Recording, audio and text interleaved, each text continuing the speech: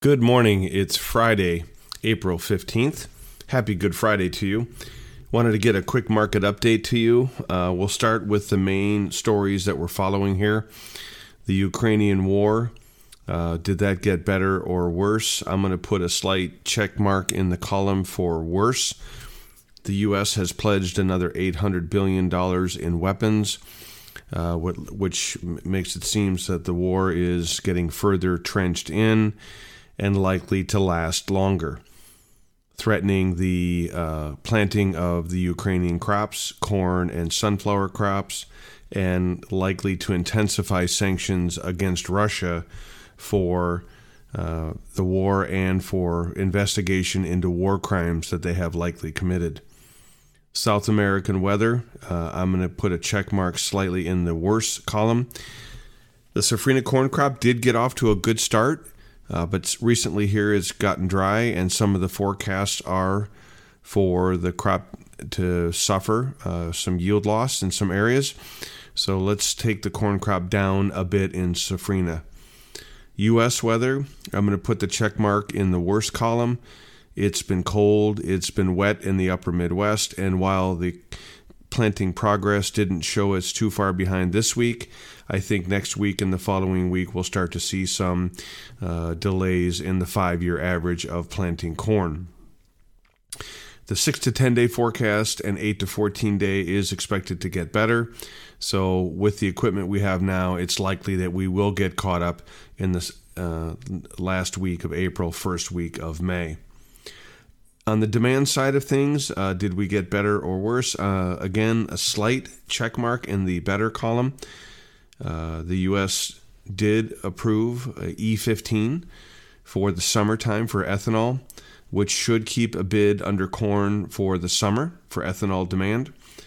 2 large corn sales were made to China, 1 million metric tons last week and 1 million metric tons this week. This is not necessarily new business.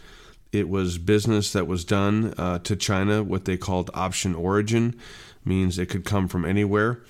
The rumors are that it was supposed to come from the Ukraine, but of course, since the war is happening there, they weren't able to ship it there, so they changed the origin to the United States. So it's the first confirmation in the real world of the Ukraine war having an impact on corn supplies and demand being forced to be moved to the United States. So it's a win for the United States on export demand for corn. The physical demand from the feed side, dairies are okay with $25 milk. Hogs are okay. Poultry margins are actually still very good, but the beef margins are not good, and they're suffering some pretty significant losses. On the processing margins for ethanol and for soy oil, those demand numbers remain very good. Soybean oil had a big week. We went on to go test record high levels on soybean oil. For the cotton market, we had a slow sales week, and we did miss our shipments on cotton, so we are not hitting the 400,000 bales a week consistently, so it looks like we will be building old crop inventories. The other news in cotton was that India lowered tariffs of cotton coming into India. They are short cotton, they need it, so that's what got the cotton market going a couple of days ago, and we've seen excellent follow-through buying since. The weather front for cotton is not good. It's very, very dry in Texas. And if we don't get rain in the next 30 to 45 days, that dryland crop will go from being maybe lost to confirmed lost. And that's probably going to why the new crop market keeps rallying. I would argue that at $1.22, most of that loss is priced in. But it's going to keep running because we have a strong spec long and a very weak mill short that's continuing to grind it out. We should be half sold on DEES 22. We are buying on a scaled-in basis the 90-cent puts that are now trading at 1.32 cents. Some 95-cent puts that are trading at about 2 cents, and some are even buying the $1 puts that are trading at 3 cents. Some of you are asking about the December 23 crop. We traded at 92.73. Very strong close. I'm recommending for those of you that have highly reliable production that near 95 cents we start making sales for the 2023 crop. Anywhere near 95 cents you can sell that first 10 to 15% of the crop.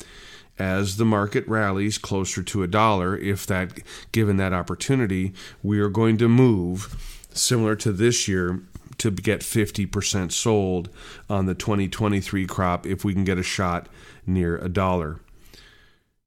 We will continue to look to protect the remainder of the 23 crop with March 23 puts. The 90-cent put traded closed today at 2.63 cents. And we've started, some of you have started buying some of those, but we will continue on a scaled down basis buying the 90-cent put for March as it approaches 2 cents.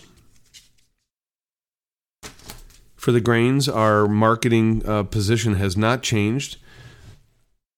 We're looking for an 8.50 target on old crop corn, where we will finish out this year's sales. For new crop, our target came very close. We got to near our targets are at 7.45 or better on the December and 7.55 or better on the September. That we will sell another 20% of our crop and move to 40% sold. Our next target after that will be close to $8, just underneath 8. We will advance our sales to 50 to 60% sold.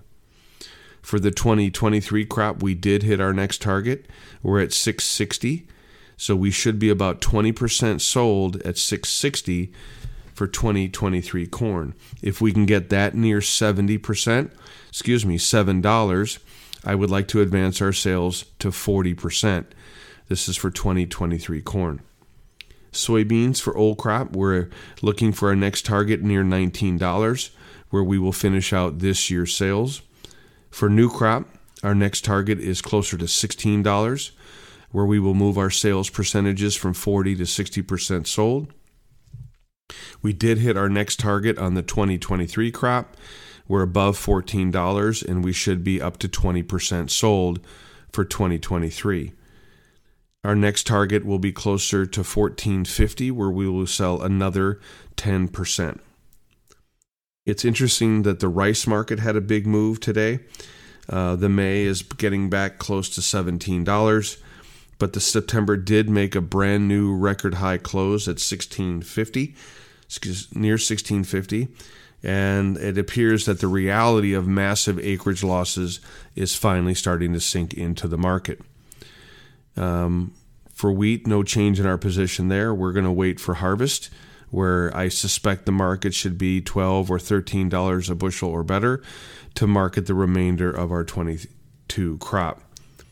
I'm not ready to price any 23. We are getting very close to $10, but I think I want to wait to see where the old crop market peaks out, and at that point we'll get aggressive on wheat sales for 2023, hopefully in the $11 to $12 area. That's it. Appreciate you. Have a wonderful weekend, and we'll talk soon. Again, these are my opinions and not those of ADM or ADMIS.